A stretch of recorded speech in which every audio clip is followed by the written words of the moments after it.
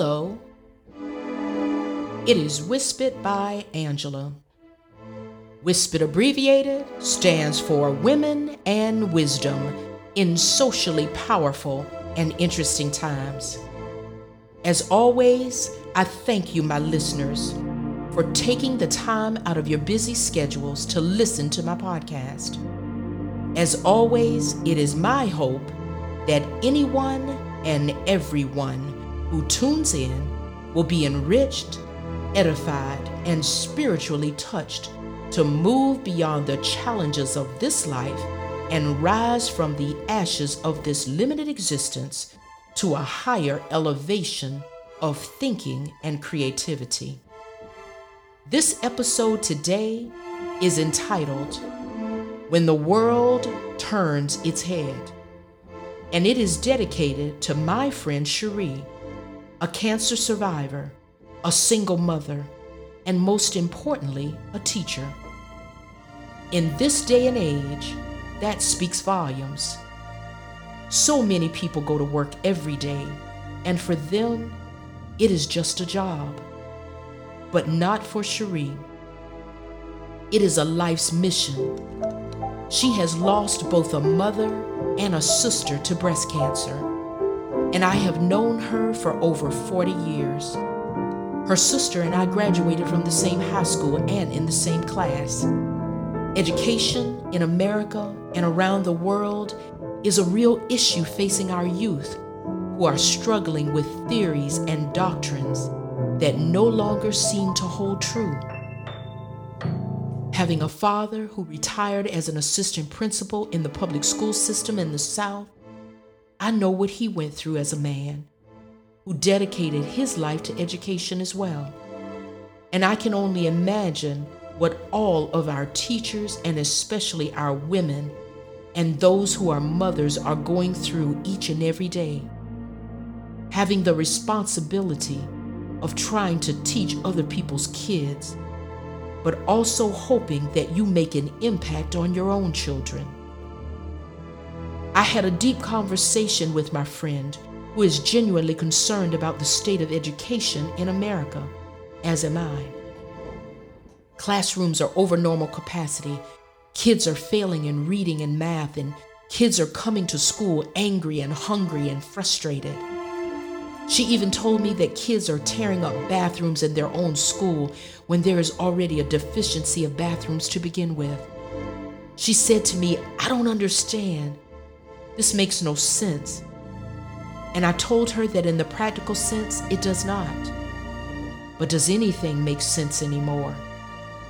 If we are adults and we are finding it difficult to maneuver in this cold world that is not just and fair, how do you think young people are feeling that already do not have hope? When the level of suicide and murder and crimes are at an all-time high, children are living in households with 2 and 3 generations at a time, and sometimes even in a household where the man or woman may not even be their own parent, and where cohabitation is the norm. How do you reach this inner city child who feels that there is no hope when the world turns its head? You see, I don't claim to have all the answers or any of the answers. But what I can do is speak to the reality of what is. No one wants to deal with the truth anymore, and certainly there is no outward appearance of acceptance of responsibility, even in the actions of adults. Our politicians are perfect examples of this on both sides. We see this day in and day out in the news. They spew anger and hatred and condescending words that build negative momentum, and people are listening. People are on edge, and they are making it worse by not trying to get along and diffuse this venom. So how do you reach the young when the old don't even know how to comply? How do you set rules when the rules are only made for some and not for all? How do you teach a child who's hungry, lonely, or depressed, or suicidal when you have not come up with the solutions to alleviate the problem? Counseling is good and all of that, But after the counseling, you send them back into the same environment. How have you accomplished anything? Now that there are inflationary costs, parents who are not even doing as well as the generations before them, and who may or may not be dependent on their children and are living without the necessities, how do we fix this? Money is being given by the government for programs, but who's really overseeing the programs? Who's the one responsible for accountability? What difference does it make if money is being given to corporations and municipalities if it never reaches the people? Who's balancing the checkbook? When I was a child, I would ask my mother for something, and if she didn't have the money, she would say, "I can't afford that." Then I would say, "Just write a check." And she would say, "Well, sweetheart, you have to have money in the bank in order to write the check." So I said, "Can't the government just print some more money?" Well, I didn't understand all of that then. And what's crazy is I don't understand all of it now. Well, I have some thoughts, a more creative approach to reach kids today. Old ways of teaching and learning are not working. You see, for me, history was never a favorite subject. I liked science and math. History was not applicable for me, and I certainly could not relate to Paul Revere. Geography also was not a favorite of mine either. But if a teacher had presented these subjects in a different way, it may have made it more interesting. So in my creative imagination, I'd like to pretend at this moment that I am a teacher, and I'd like to give you an example of how I might have taught these subjects. You see, the reason that you students need to know history is to understand how the government works and the levels, so that when you have to go to the government or the city or the state about an issue, you know which branch to access. You don't like your city streets? Then consider going to city council or finding out who your district councilman or councilwoman is. You don't like the food in your lunchroom, or you would like more healthy choices? Then consider pulling together in a community project in your classroom and figuring out how to go to a higher level, maybe even the state. Since you are carrying cell phones anyway and have access to social media, choose more positive and powerful forums to reach out not only to your immediate area, but let's join forces with other schools. Consider petitions that are positive. Let's get a city council person to sponsor a resolution. Let's elicit the help of your local media. Let's have your math teacher help us create a budget so that you can apply the mathematics. And I think they call that basic economics. And then let's figure out the percentage of your time and what your project is worth. And that's called finance. Then let's geographically reach out all over the world. Now you have applied geography. That's what I call applied learning. And if you still don't know where to find it, ask Siri. But please, please, don't destroy what's inside of you. Don't break up the dishes in your own house. Find ways to build within and outside of your community. Throw away old theories of thought that are no longer working, and let's recreate new ones. You begin to shape your world. Look past circumstances and use them as stepping stones or building blocks, and don't forget to dream.